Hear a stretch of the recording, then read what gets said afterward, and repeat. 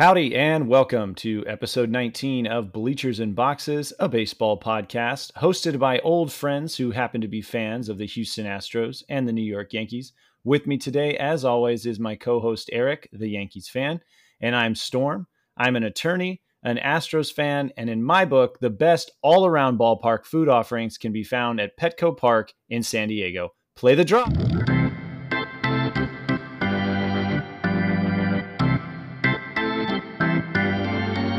Eric, how are you today, bud? I am great, Storm. I will say that I'm going to be in San Diego for the first time this fall for a good friend of mine's wedding, and unfortunately, I looked at the schedule like the second we got the invites, and naturally the Padres are on the road. Ugh, Like you're missing out. I know, seriously. So you think Petco has the best food, and I mean I don't want to just limit it to alcohol, but you think Petco has the best food and the best like beer options or best drink options, not only limited to beer. You know, at a baseball game, I'm not really a mixed cocktail drink kind of guy. I guess maybe if I'm in like a premium section, I will. But overall, I tend to get beer. And in my experience, Petco has the best beer selection, not just kind of in there, what you might call like brick and mortar operations, like an actual built into the stadium thing. They bring a lot of outside vendors in on carts that have local beer. Like, I mean, first off, as a matter, Pizza Port, which is Port Brewing in San Diego, has multiple brick and mortar shops in there, and they've always got good beer. And then they bring some outside local stuff in. They've got a local, burger joint has not In-N-Out, because I know you have issues with In-N-Out. I don't have actual issues with In-N-Out. I have issues with the people. But there's a joint called Hodad's that has multiple locations inside the stadium. So I think it's the best all around that I've been to. And another thing that's cool too, obviously, and this is maybe not fair to the gist of the question, but they also got Stone Brewing right outside the gates. They have a tap room at the stadium just outside the gates in left center, I think, over by the Trevor Hoffman statue. So that sells it for me. You can go get a good beer there before the game, go in, get some good beer at the game, walk right back out, get another good one at the brewing room for Stone IPA. When you say that they're outside the gates, like you walk out of the tunnel, like you're in like the concourse and everything, like you don't have to leave the ballpark premises in order to. No, you do have to leave. It's just outside the gate. That's what I was saying. Okay. But it's not like, but I mean, when I say just, I mean, literally like the entrance is kind of built in a funky way where you have to walk down this little alley, and to your left is the gate to the stadium, and to your right is the entrance to Stone Brewing's tap room. Okay. So it's not like Sandlot Brewing at Coors where you like. No, it's not where it's built into it. Yeah, correct. But didn't Sandlot have like an outdoor area that like if we went out there, we were no longer in the stadium, but we could still buy Sandlot beer? I don't remember. I don't think there was any outdoor seating for the brewery. Yeah, maybe not. And it would have only been limited to like you can only access it if you're in the ballpark. But I like and that. I felt like we still maybe had some like weird lingering COVID stuff going on with that trip or that their setup. I couldn't. It felt weird, right? But I don't know. Anyhow, it felt strange. Yeah. What about you? What's your favorite? I guess food concession offerings and beer if they are different. Yeah, mine are different. I didn't mind Yankee Stadium for the first time last year. Had food that I actually thought like got better than they've typically had. My go-to food is Citi Field. I think the options and the flexibility that they have throughout the ballpark, whether or not you're in the nosebleeds or you're down on the first level, they just have a ton of variety and a ton of local variety. But then their center field concourse, which they just continue to add on to, which there's a ton of general seating, has both alcohol options and food options, and like you can get chicken tender buckets with these like basically fried cheese croquettes that like, I mean, you're taking a year off your life, but like they're phenomenal, and you can only get them New Yorkers fucking love chicken buckets, man. What is up with that? I don't get it. I mean, there's the running gag that like chicken bucket prices will explode every time the Yankees make a big signing. I don't get it. I mean, like, don't get me wrong, I love the chicken tender bucket. Like the last year, Momofuku added a new stand at Yankee Stadium with their fried chicken buckets. This is a local joint in New York. Yeah, it was it was originally a noodle place. I think it was a noodle place that originally founded in Boston. but David Chang is the founder, and he came to New York. Both Yankee Stadium and City have it now. Their chicken, I don't think at the stadium was very good. Their chicken sandwich is phenomenal, but their tenders, you're better off sticking with the regular and the Nathan's crinkle cut fries. But beer, even though City is a very, very, very close second in my eyes to it, I had a great time at Fenway Park. I don't think the beer options are all that unique. I mean, they have a few local options, but for whatever reason, like I remember going to their Sam Adams deck in the upper deck in right field. Great view. They have a ton of options because of the brewery being in Boston. And they have Red Sox specific beer, and then they had a couple of other. And right. I wasn't impressed with the beer selection. I remember kind of thinking like, all right, we'll just get these same. But at the same time, I felt like the lines were a little too long, and I didn't go up to that upper deck, which in hindsight I should have, and maybe next time I'm out there I will. Yeah. But yeah, anyhow. Well, and I'll agree with you. Again, I thought the selection at Fenway isn't fantastic. It's nowhere compared to City. And we went 2 seasons ago? Was that your first time at City? I think so, but yeah, I did feel like the City beer that we went to a little cart that had a lot of beer variety. Yeah, it's wild to me how much local New York City beer and like New Jersey beer as well that City has, and like they just put in a new. When I say just, it was probably added in like 2019. On the 4th level, there's a behind home plate on the top level is this huge wraparound, like built-in brick and mortar cooler section, and they have everything from all the local beers that they sell to like spiked Arnold Palmer and like all the Arizonas, and it's wild to me what the Mets spend on. That might have been implemented when Steve Cohen came in. Maybe. But yeah, that's cool. We didn't check that out, but we'll have to check it out next time. So with that, let's get into the topic of the show. First topic of the show, Bellinger is off the board. Cody Bellinger's free agency has come to an end as he signed a 3-year, $80 million deal to return to the north side of Chicago. Now, the deal does come with opt-outs after each of the first 2 seasons, so this is likely really only a 1-year, $30 million prove-it or pillow contract for Bellinger. This is not at all what I think the industry expected or what his agent, Scott Boras, expected. With that in mind, Eric, it's safe to say this isn't really what you or I expected either, right? No, not at all. I mean, I think you and I both expected him to go back to Chicago. But true. I mean, ultimately, we looked at, obviously, Ohtani was the number 1 free agent, both, I think, pitching-wise, we know not immediately, but hitting-wise. And then we saw Soto as the, of course, best, the next best option. You have to trade for him. Yes. And then Bellinger was number 3. So I expected him, even though we expected him to go to the Cubs, I didn't expect him to still be a free agent going into spring training. It was speculated that he would get like a $200+ million contract, and clearly, I mean, we can get into it obviously with sort of how Boras has handled his big 5 and now it's his big 4 remaining free agents. But teams clearly didn't value what I think he ultimately thought was him being back to that that Rookie of the Year and MVP numbers before the shoulder injury. And so now what do you think is actually the attributable cause here? What do you attribute this fall off to? For or this distortion between reality and expectation? Yeah, I mean, I think it is twofold. One is, I think teams aren't buying into just that 1 year, right? So the Dodgers non-tendered him after 22. He signed the 1-year deal with the Cubs. He had a good year, but we'll see. And like, he's clearly a talented player. But 2, I mean, I do think that Scott Boras, for all that he's done for the game and for the players to get the most money possible, I do think that it comes down to him overestimating the market. Like, a lot of money was spent last year, not all of which was well spent.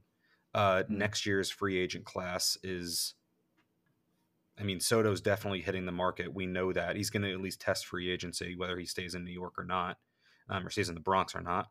Because I'm convinced he's going to the Mets. But I think when it comes down to it, and we'll obviously get into the Boris clients in a little bit, I think Boris got a little overeager, and now he's Mm. sort of lashing out, saying teams aren't spending money. Yeah, there are teams that aren't spending money because they've historically not spent, but the teams that have historically spent money spent it last year. Like, Mm. I Yeah, think that's a factor, and I it's not think just Bellinger. And I think, yeah, so I think as a global topic, I think there's some truth to teams aren't spending as much. And I think the obvious conclusion to draw here is that it has something to do with this ongoing RSN network money issue. I mean, I think Josh Hader came out and said after he signed with the Astros, I was in talks with Texas, but I was told pretty early on they're super worried about their TV money. So it's probably not going to happen. And mind you, Texas is already on the hook for, I want to say, almost $1 billion or just over $1 billion between, Semien, Seager, DeGrom, Scherzer. Like they're up there in money, right? So they've got a lot, and a lot of that's deferred too in the case of DeGrom, if I'm not mistaken. So not only do DeGrom they has have a big deferral. a large commitment, a lot of it is a large commitment for the next decade or more of time. So I don't think we can deny that that's happening. And Right, I think it's yeah. taking out some teams that might otherwise have been a little bit more competitive in the market. Yeah. At the same time, sorry, go ahead. Like the Rangers have historically spent. Now, finally, it worked with a championship. They tried the homegrown movement with Ian Kinsler and Michael Young and yada yada yada, and it didn't work. They got some. I mean, they had success there. I mean, right? They had back-to-back World Series losses that both went. Yeah, 6 games or so. Or five, seven. I know one went 7 games. Yeah, I always forget how long the Giants one went. Yeah, minimum of 6 games. Yeah, when I say work, I mean like it led to a championship, right? And they certainly had those opportunities, and they finally got over the hurdle by adding Semien and Seager, and ironically enough, not having DeGrom. But adding Scherzer helped down the stretch. Eovaldi, yeah. He's not cheap either. Yeah, and we didn't expect Eovaldi to hold up. I mean, we talked about that last year as we were getting into the pennant race. Like, injuries have been a big part of his career. He's obviously pitched in big games.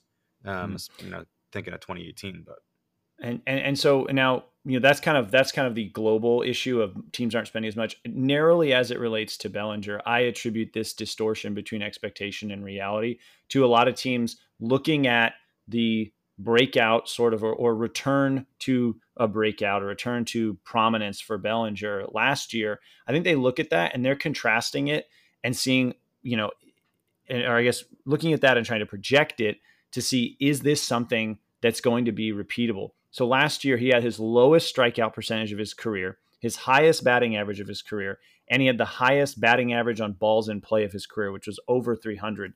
Now, kind of just to help context that, batting average on balls in play is a stat that tries to predict, how much you benefited from luck last year. Yeah. So the average in the MLB is about 300.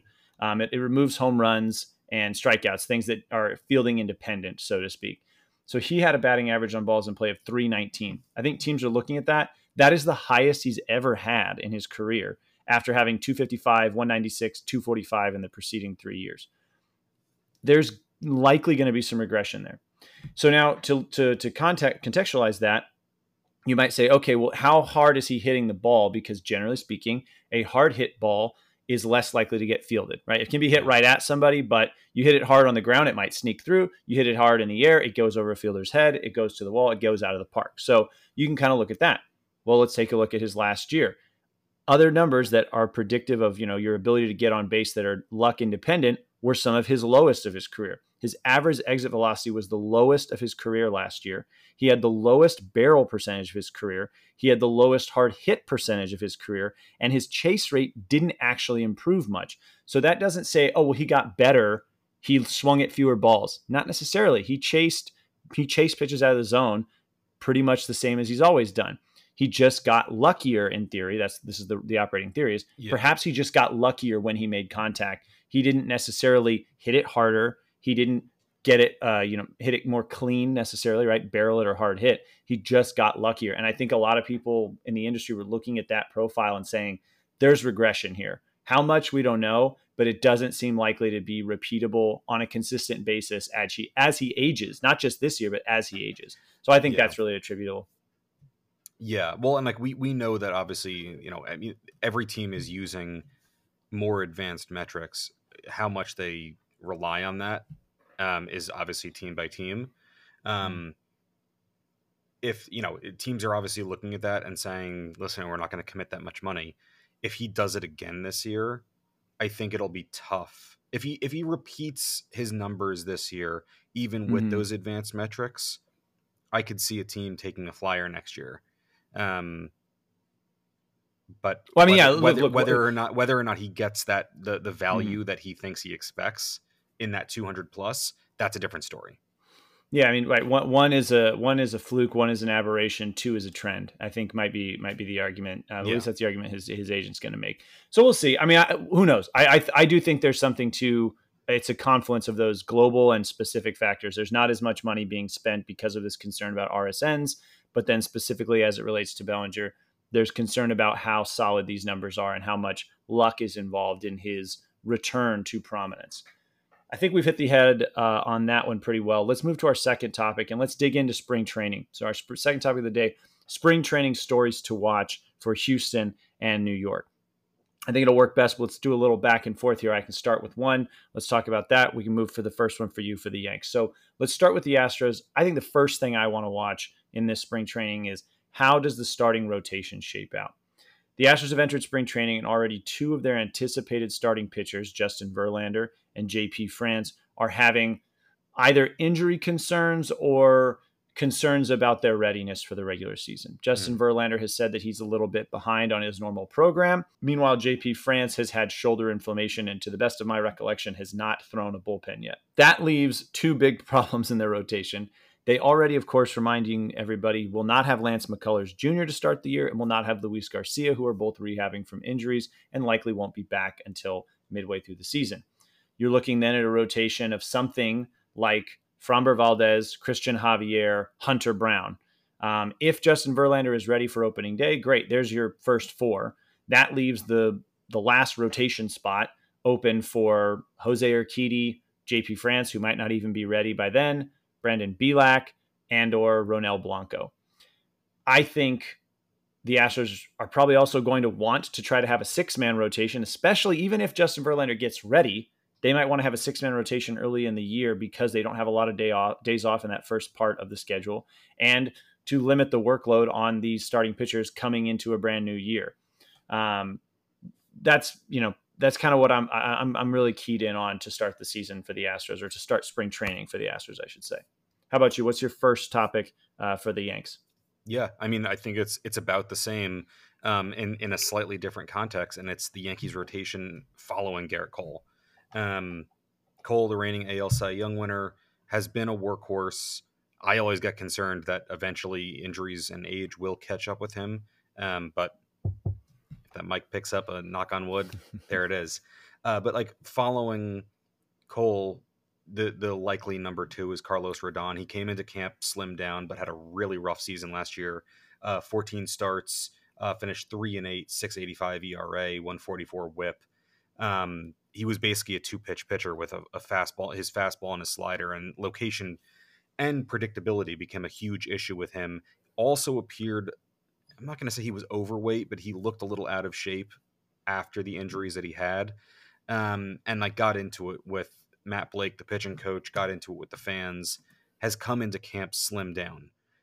Injuries, like arm injuries, shoulder injuries have been an issue for him, but he does look good. I think he's going to be the X factor of the rotation because he could be an ace for a team. Following the two of them, Marcus Stroman's the number three. He's been fairly reliable, even though he had some injuries last season. And then the last two are Nestor Cortez and Clark Schmidt. Clark Schmidt last season, definitely a number 5 starter, threw the most innings that he's thrown in his major league career thus far. Nestor Cortez missed a ton of time with a shoulder injury, so you really have to start thinking about the depth. And we've talked about the Yankees' starting depth after the Soto deal, sending over Johnny Brito and Randy Vasquez. Really have to start thinking about how we think about the prospects that are available. So Yeah, most of the Yankees starting pitching rotation depth now plays in San Diego, unfortunately. Yeah, exactly. I'm excited to see. I think Clark Schmidt is on the come up and could have a breakout year, especially if injuries do plague the rotation and he has to cover even more innings or get more starts. Right, if he's moving up the slot into the 3 or 4 spot as opposed to the 5. I think that he's pretty well poised for a nice little breakout. And there's always, I mean, in theory, as people on Twitter like to say, there's always the possibility of Blake Snell and Jordan Montgomery. So keep dreaming on that. Yeah, frankly, I would rather use the guys in the back, in the depth. Thinking about Luke Weaver at this point. Oh, I forgot he's on the team. I know, right? Like we'll talk about another option, but like, yeah, I always forget Luke Weaver's the Yankee. Second topic I'm keeping an eye on for the Astros this spring training, that's building the bench. Mauricio Dubon and Victor Caratini are locks for 2 of the 4 bench spots for the Astros, but that leaves 2 open. Now, last year, those 2 spots down the stretch were filled by John Singleton and Gray Kessinger. John Singleton is obviously a well-known veteran. He has no options left. He is a left-handed bat, so he's going to get every opportunity to make this squad. There are not a lot of left-handed hitters on the bench or even options for left-handed hitters on the bench for the Astros, and they do like to mix in that option when it comes to facing right-handed pitchers, playing the advantages or playing the matchups. Problem with John Singleton, if you've ever seen him, he's a big boy. He's got next to no positional flexibility. He's a big man. Yeah. So he's he's a first baseman or DH type. And there's definitely been some chatter in camp. The Astros are going to try to get Jose Abreu more days off, whether that's true, not in the lineup days off, or spots at designated hitter. And those will be opportunities where perhaps that means Jordan plays left field, Chas McCormick slides to center, or Chas takes a day off, and then Singleton will place him first. So there's definitely a way you can see John Singleton making this team. He has the category he can play first. They like that. He hits left. They like that. I think the next option, of course, then becomes, as I mentioned, Gray Kessinger. He's a very light-hitting middle infield options guy. He can play second, short, third. Speaking of options, he has options. He can be optioned down to AAA, so that might make him a little more fungible on the fringe roster discussion. I'm not super impressed with him at this point in his career. Again, he's a light-hitting bat, but he's good defensively, and that's what your bench roles are made for. Late inning substitution if you need it for some reason, which I don't necessarily think the Astros are in that position as currently constructed. But pinch run options, he now gives you a guy who can play third, short, second, etc. Then there's the wild card opportunity, and that's Trey Cabbage. We talked about him on the best name on the Astros. Trey Cabbage. Well, I don't remember if he has some lettuce for hair. Like, I can't remember if he has long hair or not. If he does, might have to start calling it cabbage instead of lettuce. If he doesn't, that's a big marketing wasted opportunity goal on his part. Yeah. Gosh, these kids, they don't know anything today. Trey Cabbage has options. He's the Astros Twitter equivalent of like people just fawning over good AAA numbers with nothing else behind them. Like everybody when he first got traded. Yeah, exactly. I don't know if he's as fast as Tyler Wade. I'm sorry, he's Rob Refsnyder then. Rob Refsnyder. Well, did Yankee fans ever like Rob Refsnyder? It was before the Yankees had Glaber and Andujar and all those guys were coming up, and all of a sudden it was like, who's the prospect? Rob Refsnyder. Hey, he's coming up. Like, well, he did well. That the joke was like, why wasn't he playing more? Because he was doing well. It was just he wasn't getting a lot of playing time, and arguably, perhaps they were just playing him in opportune moments where he could be successful. But anyway, now he's a consistent Red Sox, right? Like, yeah, Rob Refsnyder. He's a Wildcat. Bear down, baby. He gets applause in Yankee Stadium from the Yankee fans. Oh, good for him. So back to Trey Cabbage. I said Astros Twitter heartthrob, to be sure, recently acquired in a trade from the Angels. That tells me not that the that the Astros were actually, actively interested in him, not just willing to let him kind of see if he gets waived, see if he gets cut, whatever. Bats lefty. Again, that is something I think that the Astros leadership, front office leadership, is going to prioritize for a bench spot. Right. He can also play corner outfield and he can play corner infield. He's an option to back up Bregman at third. He's an option to get Abreu days off at first. They can hit left. He can go into the corners in the outfield if they need to pull Chas for some reason, or if they need to move Chas to center. Yeah, this is why he's Tyler Wade in there. Yeah, he's got he's got options as well. So he's a real dark horse to make a push. I don't think he and Singleton make the roster, though. I think one of those is going to make it, and rightly or wrongly, I think Greg Kessinger probably ends up making it. So that's that one. How about you? We got second topic for you: Yankees health to watch in spring training. Yeah, I mean it's been a consistent issue with the Yanks over the years, of just losing a ton of time to injuries. Yankees were third in the league last year in terms of innings lost to injury. I mean, most notably Aaron Judge breaking the wall at Dodger Stadium, Stanton missing time, Rizzo running into Fernando Tatis's leg, Harrison Bader, Cortez, Rodon, the list goes on. That next man up mentality finally ran out. And you see a lot of, I mean, the Yankees have spent a ton in terms of their athleticism and health department. And it really hasn't added up to much. And you're seeing guys like Stanton come in looking drastically different. Stanton was never out of shape. I mean, last year it was reported he had 7% body fat, but David Wells is famous for a lot of things, not all that great, but he's famous not many of them good. Not many of them good. Well, yeah, exactly. But he's also famous for saying you can't pull fat. David Wells was overweight a lot, but he's got a point, right? Like, and Stanton he has had a lot of soft tissue injuries. So he's actually come into camp looking much slimmer. He looks like he's skipping leg days. What he looks like. Exactly. He looks like the fish in SpongeBob, who's like super shredded up top, like Larry the Lobster, and then little peg legs. It's so true. And like the initial video of them showing him looked like he was again like afraid. Like I remember that clip against Houston when he got hosed at the plate where anyone else would have scored on a single into the outfield from second. He looked like he was afraid to get hurt when he was running. He was very stiff. At the beginning of camp, he looked that way, and it turned out that he was running in like a weight vest because he took off too much muscle. So now he hasn't appeared. I don't think he's appeared in a spring game yet.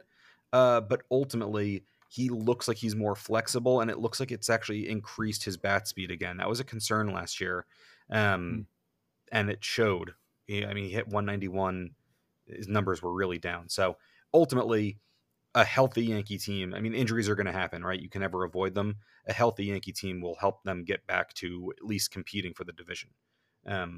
So as long as Judge doesn't break another wall, and maybe we don't have pavement sticking out onto the playing field, maybe he'll play a full season. Yeah, and you talk about the exit velocity dip. It's definitely gone down each of the last couple years, but he was still his exit velocity was still, I believe, top 10% in the league. Let me see him. Is it Stanton? On Statcast here.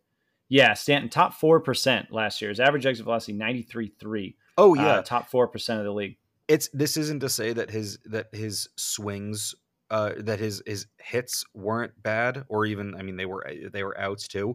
We were at a game where he planted one that hit off the top of the facade in left field. Like he still hits the ball really hard, but he looked like he was so stiff that he looked like he was guessing. And he's famous for that. Like he'll all of a sudden, swing well out in front of a breaking ball down and away. So it's not to say that he wasn't hitting the ball hard. He just wasn't hitting the ball all that much. Yeah. His barrel percentage was down pretty significantly, almost a full 4%.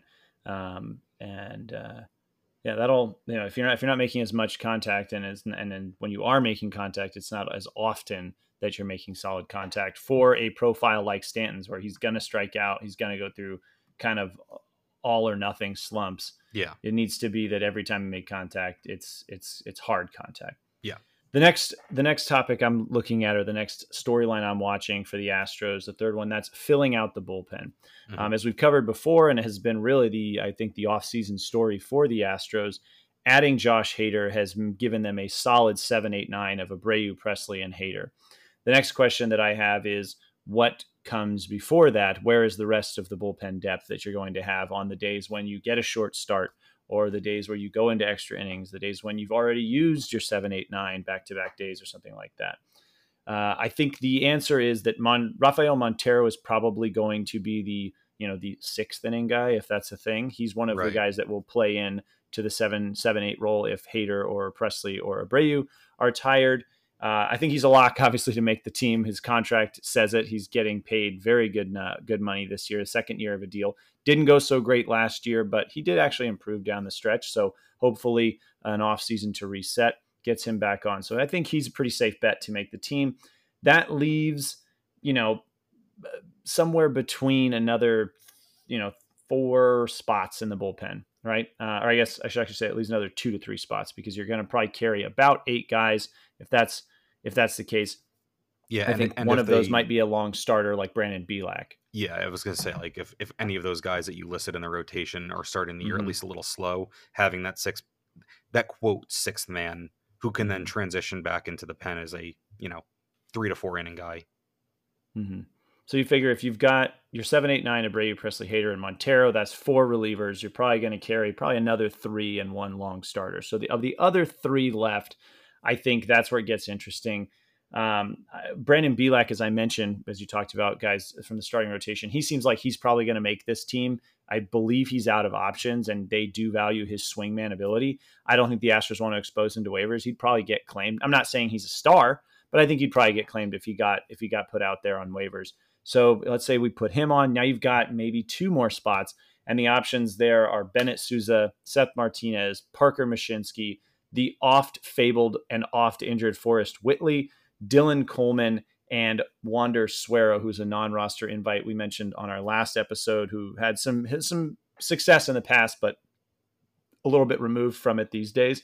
Am I correct in saying that Whitley once had, and I might be dating myself with the show 2020? Did he have a future star card? Mm-hmm. Whitley was a huge prospect. I mean, at one point, I think Whitley was the top prospect in the organization, if not a top 3. If it wasn't him, it was like Corey Lee. He was the one. Yeah. So, but he's had so many injuries. He has just never been able to put it together consistently. And the rumor is this year he is going to become a relief pitcher, because they see that's his best way to make this team. Right. That was before we heard that Verlander was off to a slow start, before we heard that JP France had shoulder inflammation. That was just them projecting out to, okay, when do we think Forrest Whitley would be ready to make this team? Probably at some point midway through the year, when we've confirmed that he's got it all together. By that point, we should have a mostly healthy rotation. We should also be looking at getting McCullers and Garcia back. There's just no room in this starting rotation for him. They've converted him, at least that the plan is that they're converting him. I think he's already off to a slow start. Like, I don't know if he's made an appearance yet in spring training. I think he's still working on building up strength. So I think he's not going to make this opening camp. I think the good bets are Bennett Sousa. He's played for the Astros. They claimed him after the playoff deadline last year. Pitched very, very well down the stretch, but was not playoff eligible. Otherwise, I think he would have made this team. He's a lefty. That'll give him another left-handed option in the bullpen alongside Josh Hader. I think Seth Martinez is probably another one that makes the team. A right-handed guy. He seems to only be able to get righties out. I think lefties give him fits. But he's played before. I think they have familiarity and interest in getting him work. Other than that, maybe Wander Suero. And I'm kind of secretly, just because I like him as a clutch baseball cards guy, I kind of want Wander Suero to make the team. I believe he has good reverse splits, so he's stronger against, those are traditional splits. I think he has good traditional splits, so he's better against lefties than he is against righties. Yeah. That's another thing the Astros really value in a right-handed pitcher, because they tend to have right-handed heavy bullpens anyway. Let's get to the third and final Yankees spring training topic that you're focusing on, Eric, and that's the filling out the open roster spots. Tell me what you're thinking about. Who are those last couple guys? Who's the 26th man on the roster kind of deal? Yeah, I mean the one of the quote open spots are definitely filling out the pen, similar to the Astros, but I think every team has to answer that question. The 2 big spots left on the bench are who is going to be the quote backup catcher. Yankees have 3. Austin Wells, I think, is a lock unless he gets hurt. Ben Rortvedt, who was acquired in the Donaldson IKF Gary Sanchez deal, the hologram, as Yankees like to call him, Yankees fans like to call him, which isn't quite fair because he had a blood clot at one point in his leg that it had to have removed. Are you saying Yankees fans are insensitive to the health and safety of players? This is news to me. I'll take yes, Alex. Yeah, so I'll leave it at that. Yeah. And then Jose Trevino, who missed another injury guy last year. He had a bum wrist. He had to have wrist surgery. And as a catcher, wrists are kind of important. Um, so Trevino right now is actually out again with a calf strain as a catcher that could possibly linger. So as of right This now, could resolve itself, but there is an issue that they're going to face is that Rortvedt is out of options. So he's he either is, making yeah, this team or he's getting exposed to waiver claims. yeah, And if Trevino's got issues, that might be hell. Or excuse me, not Trevino. Yes, Trevino. yeah, If he Trevino, has issues, this might resolve itself yeah. Well, temporarily. yeah, and like the reality with it is that last season with Trevino out, Ben Rortvedt caught Garrett Cole and Austin Wells played the rest of the time. So it could work itself out because it's expected that Wells is going to face righties and not catch Cole right away, and Rortvedt or Trevino is going to catch Cole. So, Mm-hmm. that'll be something to watch, especially as you said, because Rortvedt's out of options. The other option is really just a backup infielder. I really think it's between Oswald Peraza and Oswaldo Cabrera. Aaron Boone recently was non-committal about Oswald Peraza. Um, it's really about getting him consistency. He's a natural shortstop, but obviously Volpe is there. So he's going to have to get consistent at bats at third, second, and short.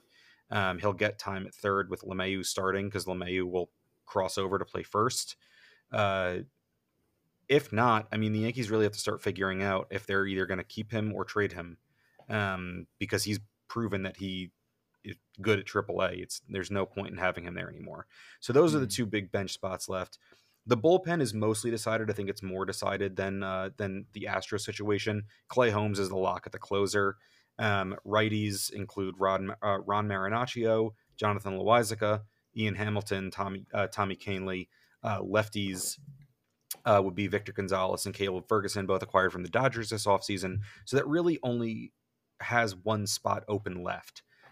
Cody Morris was acquired from Cleveland. I kind of like him. He's definitely that swing guy. He could do a spot start as needed, which would probably be only 4 innings once he's stretched out. Cody Poteet was signed from Miami. Clayton Andrews, they really like him. He was acquired from Milwaukee not all that long ago. Nick Ramirez. But all of those guys, like other than Morris, Poteet is the only one who could be that quote swing guy, who could go multiple innings. So I see him as like the leader in this because the other options, like we said, of Luke Weaver, they like him, but really, Yoendris Gomez is one, and I complained to you about this. Like, there's an authentic Yoendris Gomez jersey on MLB Shop. The guy just made his major league debut last season after being signed in 2016. Like, he's been on the 40 man for 5 years and just made his major league debut last season. He has the opportunity to be that really dangerous swing guy, but they would have to subject him to waivers. So we'll see. For me, barring a meltdown in spring training, I think Weaver probably is the one that makes that last spot as a long relief swingman. We need somebody to get an extra day for a couple reasons. One, he is a quote unquote established major leaguer. He is, where he's also out of options, and Poteet still has 3 options left. And I'm just kind of thinking, if long term, if you expect Poteet, if you as the Yankees organization expect something out of Poteet. Granted, Poteet's already 29 point, almost 30 years old, but you might say we want Poteet to get consistent playing time. We don't really expect much out of Weaver. We don't expect much out of Weaver anyway, so let's just throw him in the bullpen as a spot starter, etc. And Weaver's slightly older than Poteet, but I think your instinct is probably right. One of those two guys seems like the logical, and I think it would take Luke Weaver melting down or Poteet being so dramatically better, I think, for Poteet to make this team simply because of the options issue where the Yankees don't want to have to start exposing guys on the 40 to other teams at the end of March. Well, yeah, exactly. I think the only the big thing that could save any of this, guys like Jonathan Loizaga and Rob Marinaccio, who have struggled historically with injuries, if there's any sort of tweak of anything between the two of them, they will try to make it work to not expose Weaver or Gomez to waivers. I don't know what Cody Morris's situation is like in terms of options. They're gonna He's got two, yeah. So like and yeah he Gomez still has an option left. oh he does still have an option. Okay. Mm-hmm. Oh right, yeah, because like he was signed in 2016, but 17 was his first year. Okay, Mm. yeah, then like you could see them stashing a lot of these guys at Scranton. They're gonna just run into problems at some point. They re-signed Lou Trevino, and Scott Efferos is still rehabbing. Both are rehabbing from Tommy John surgery. It's not Efros's back surgery, according to roster resource. he had that recently. Oh, okay. Yeah, so that pushed him. That pushed him later in the year. Trevino is in camp actively rehabbing, but Efros, he, I think it was like it was either late last year or early this year, and it was I think it was as a result of something that happened during his rehab. Yeah, notes are saying he had an injury or surgery date of December 23, so that must be really recent. Yeah. Yeah, and like I remember them saying like he wasn't expected back until June, and this bumps it to like July. Well, let's get on to our next topic: the unsigned Scott Boras 4 that still remain out there. Blake Snell, Matt Chapman, Jordan Montgomery, and JD Martinez remain unsigned. Now, Jeff Passan recently, quote unquote, predicted that Blake Snell would be signing with the Yankees, but he appeared to base that entirely on the Yankees making sense as the logical destination. He also mentioned that the Angels are in the running. Now, you and I are both on the record multiple times on this show with kind of our predictions of where we think Snell, Chapman, and Montgomery go. I said Blake Snell to Seattle, Matt Chapman to San Francisco, Jordan Montgomery to Texas. You recently pivoted to Blake Snell to Baltimore. Matt Chapman, you think back to Toronto, and you think Jordan Montgomery goes to St. Louis.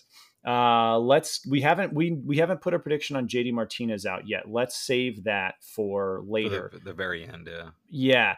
Do you have any changes of heart on Snell, Chapman, and Montgomery? No, I mean, I'm sticking with the Baltimore pivot because I made the pivot already. And I'm doing that based simply on the fact that he,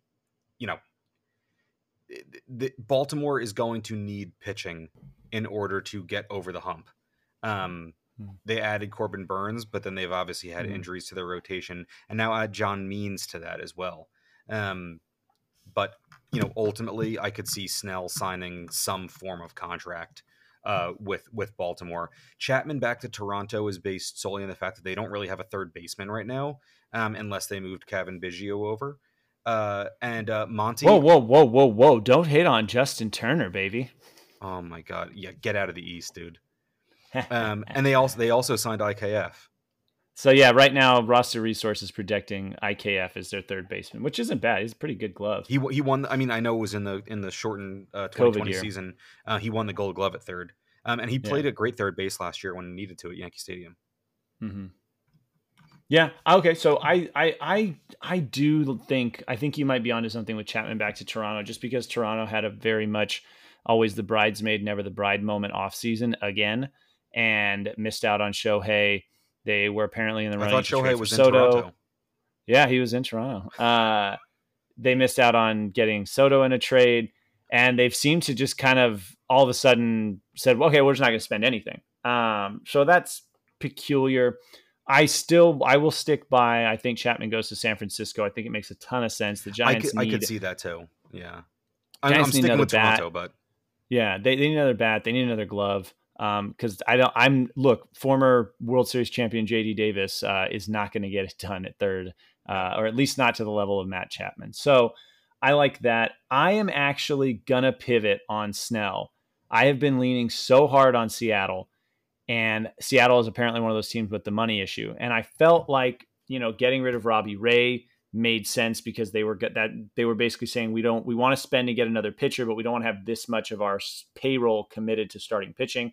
So they shifted things. They went and got Mitch Haniger back, so at least it's a little bit more evenly spread money in terms of position players. They love some Haniger in Seattle.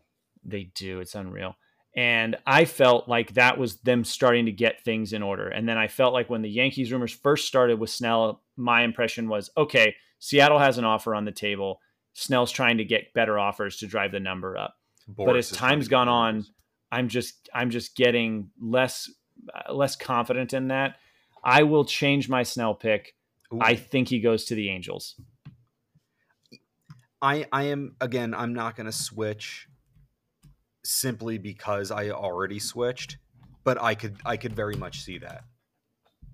Like I would agree, like I wouldn't be surprised if he went to the Angels. Like, it makes sense. And the Angels love, we talked about this, I think, offhand in the last episode. They love getting kind of starting pitchers that might not have the best track record of sustained success. And Blake Snell has 2 Cy Young. So let's be clear. He is a very good pitcher. He just does not pitch very well deep. Are you saying that Blake Snell is better than CJ Wilson? I'm on record. I'm pretty confident with it. I feel I'll stake my reputation to that. Now let's move. Speaking of the Angels, let's move to JD Martinez. Now, JD's still on the block. He recently made headlines because he didn't want to go to San Francisco, allegedly. For my pick for JD Martinez, I think the Angels or Rangers make a ton of sense for him. Texas is likely going to start the season with Wyatt Langford at designated hitter. He's a 2023 first round draft pick. Now, maybe they want to give him a little bit more time at AAA to kind of prove it and or get insurance in case he's not quite ready. So Texas makes a lot of sense. JD Martinez strikes me as a person that would love to live in Texas. And that's one of those things that really fits in my mind. He probably would love Bruce Bochy as well. So I think that one makes sense. The Angels make sense because they have to do something to put more talent around Mike Trout. And this isn't even a big move. Like JD Martinez is going to get you. He's not getting a multi-year contract. I don't think he's getting another 1-year kind of deal. It's not going to cost the future to get him, put a little bit of money in him, get another hitter around Trout. Right now, their projected designated hitter is Brandon Drury, who is frankly a utility infielder. Like, I'm not saying Brandon Drury can't hit. I'm not saying Brandon Drury can't play or doesn't belong on a roster. I wouldn't put Brandon Drury on my team as my designated hitter because he still has positional flexibility and defensive ability that you're almost losing out on there. Like that, the DH spot in this scenario, put somebody in there that's not great at fielding. JD Martinez, I don't even know if he brings the glove to the ballpark anymore. You're 100% right. I'm not going to disagree with either of those options. Like, I think they're both phenomenal. I would throw Arizona out there if the number's right, just to throw him in to add some power. I don't believe, like, Tommy Pham is still on the market. At least Tommy Pham does bring a glove to the market, to the ball field. But I don't see Pham returning to Arizona. And JD obviously has experience there as well. And I'm actually kind of surprised, and maybe I shouldn't be if they're not spending money. I'm surprised that Boston hasn't inquired, or at least he hasn't been linked to go back to the Red Sox, adding some right-handed pop. I mean, it's not to say that Trevor Story and who am I blanking on? Trevor Story. The predominant amount of power. Oh, Grisham is their right-handed quote pop. Everything else. Grisham? Yeah, for Boston. First name. Vaughn Grissom. Grissom. And really? Vaughn Grissom, like Marquise Grissom. I don't know that Vaughn Grissom is a big hitter. I mean, don't forget about their franchise cornerstone at third base. No. But what I'm saying is that their right-handed batters are pop. Their big power is in Casas had a pretty damn good year last year. But again, their big power is from the left-handed side. Casas and Devers are both lefties. Yeah. You want to use the quote short porch in the Green Monster. You think about the Manny years and everything. But like in JD's last year, he didn't have a ton of power in Boston. He had a high average. But like bringing him back on a 1-year deal would at least seem feasible. Red Sox fans are livid with the ownership. So is Rafael. I mean, maybe not livid, but Rafael Devers ain't a fan either. Yeah, but like the guy's got a ring from Boston. Like, I'm surprised that a 1-year deal hasn't been broached there. And right now they're projecting Masataka Yoshida as the DH. I think he's still going to play some outfield. They're projecting Wilyer Abreu to be their right fielder. I think that might change. Don't forget they did bring Tyler O'Neill in. He's got some thump. I think Boston makes sense. I think you got a point with Boston. I'm not convinced Arizona. Arizona, you may or may not recall, they just went and got Jock Peterson, And Oh, sure, yes, they Peterson did. I might be forgot about that. exposed against left-handed pitching, but Peterson really can't play the outfield anymore either, No. especially not Arizona's outfield, which is pretty expansive.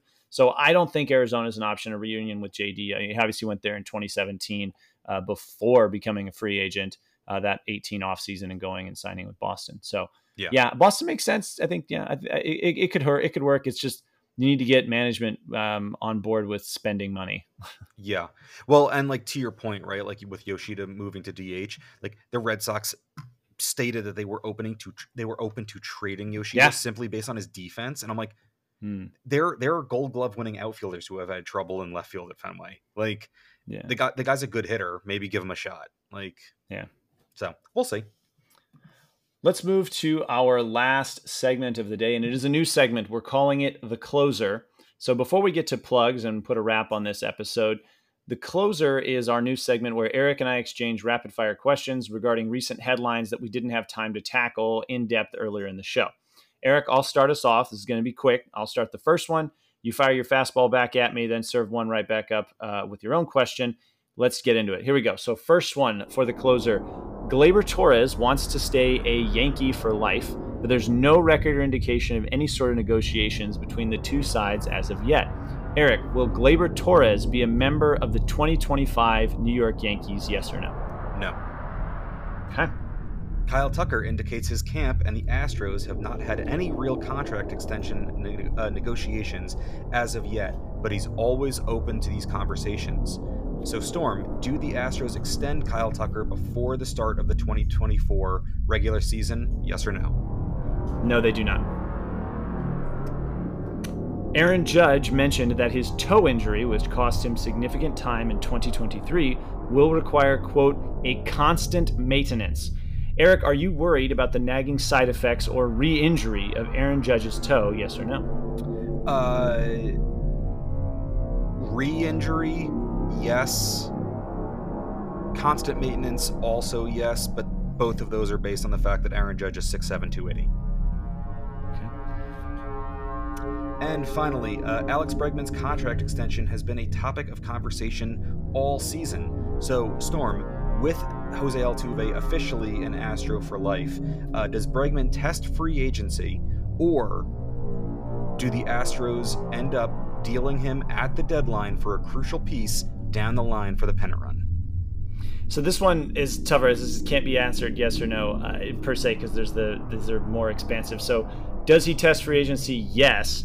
And this really isn't even a question for me. Do the Astros deal him at the deadline for a crucial piece down the stretch? Absolutely not. If they're in the running, Bregman is the crucial piece. He's going to be on this team. If they are in a run for a pennant, division title, World Series run, etc., Bregman's on the team because he is a crucial part of that. If they're out of things, if they're out of contention, then it becomes a question of, do they trade Bregman for the last couple months to a contender so that they can try to restock this farm system and then try to make a run at him in free agency? So I think he's absolutely hitting the market. He's a Boris client.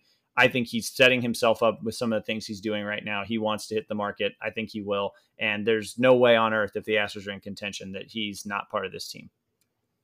Follow-up question, yes or no? They're in contention. Verlander's out for the season. Do they trade him for a pitcher? Yes or no? Trade who? Bregman. Verlander's out. So out. the Astros, no. Okay. No. They will go into minor league depth. They'll do what they did to get Verlander. They'll deal like Jacob Melton, who's their top prospect that people were apparently really interested in.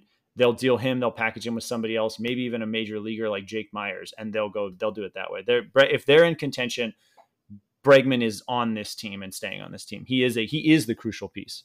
Okay. We know how your show franchise is going to go. Well, with that, let's get to plugs. As always, TeePublic Store is your way you can support the show. This is Leap Day, Thursday, the 29th of February. They are having a sale, but I imagine that it will wrap by tomorrow, March 1st, so that won't do you any good. But keep tuned into the show's Instagram. I usually post when there is a TeePublic sale, and you can get them on discount, or you can just go check them out. If you like a design, buy it at full price. You can go to TeePublic, type in Bleachers and Boxes or Sports by Storm in the search bar, and you'll find the store there. Sports by Storm, the Substack blog, still going strong. Sign up, subscribe, get it right to your inbox on Substack. And lastly, you can find me on Twitter at Sports by Storm or on Instagram at Sports by Storm. Don't forget to check out the show on Instagram at bleachers_and_boxes. You can also just search Bleachers and Boxes. True. Or, another thing, wherever you get this podcast, most of our show notes have live links to all of this information in the show notes. If you scroll down there, it's in there. Yes, they do. I know that's the case on Spotify. Yeah. You can also find access to our podcast on Apple, Amazon, or Spotify via my Twitter, 4Train Army. Going strong. Finally sort of done with the Michigan Natty run. College basketball, I'm looking forward. Great. I'm looking College forward. baseball not going great for Michigan. You see, they got run ruled the other night by Oregon State. Yeah, they did. I didn't know run rule was a thing in college, let alone it was kind of it was only like 10. I was like, oh shit, 10 is the run rule in college? I thought it'd be something outrageous like 15. Yeah, exactly. It felt very Little League. Yeah. I mean, I get it. These are kids. I get it. I get having one. But 10 seems too small to me. Like, yeah, well, that's my point, right? Like, I remember getting run ruled as like a fourth grade. Well, I think that'll put a bow on it. Oh, by the way, we are also now on Google Podcasts. Finally got them to take the RSS feed. So things are going strong. But anyway, for the most part, if you sign up to Substack too, I email everybody all the links to the show. All the subscribers get the links. And as you mentioned, also on our IG, we have a link tree that you can find the links to all the places you can find the show. Thanks for listening. Have a good one. We'll see you soon. Bye. Peace.